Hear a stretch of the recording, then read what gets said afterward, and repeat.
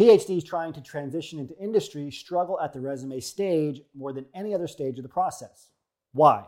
PhDs have a hard time being succinct about their experience. They don't believe enough in their skills, and they don't know how to speak the language of industry. Most PhDs want to treat their industry resume like a CV. They pile on the academic accolades, heap on the other academic honors and skills, and think all of this nonsense and jargon will impress the hiring manager. If this is you, stop. Industry employers are not academics. They don't care about your academic accolades, certainly not those described using academic jargon. Applicant tracking systems, or ATS for short, will stop your application in its tracks if you don't adapt to the evolving nature of how these systems are reading resumes currently.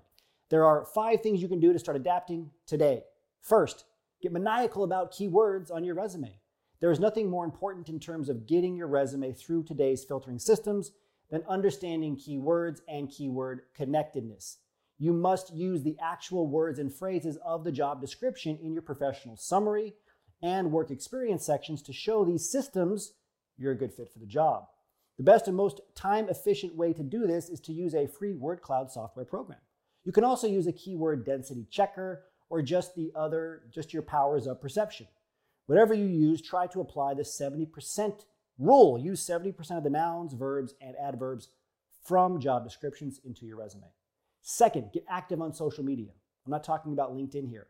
I'm talking about social media profiles that may not be aligned with your professional brand.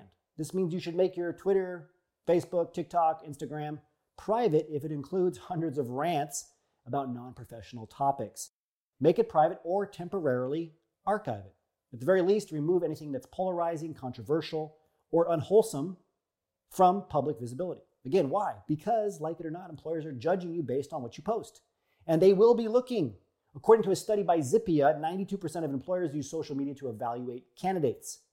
Third, get your resume bullet points right.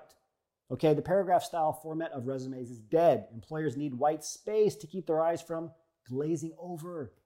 And bullet points are the perfect solution to providing insight into your relevant experience while keeping your document clean. Your bullet points should showcase your transferable and niche skills and quantify your achievements.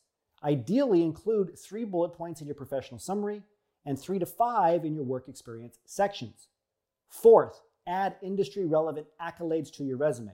You should include awards, certificates, and other honors from academia, but you should describe them using the language of industry and explain why they are important to the role.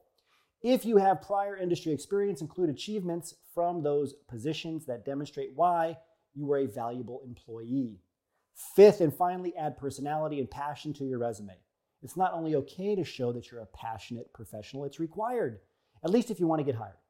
Employers are looking for candidates who are creative, proactive, and ready to give their all, both on the job and outside of it.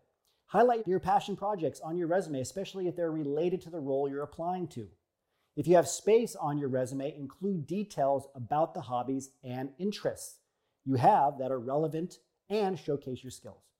And show your passion for the role at hand too. This takes us to the end of today's transition report. As always, remember to evaluate your PhDs by thinking and acting like a successful industry professional.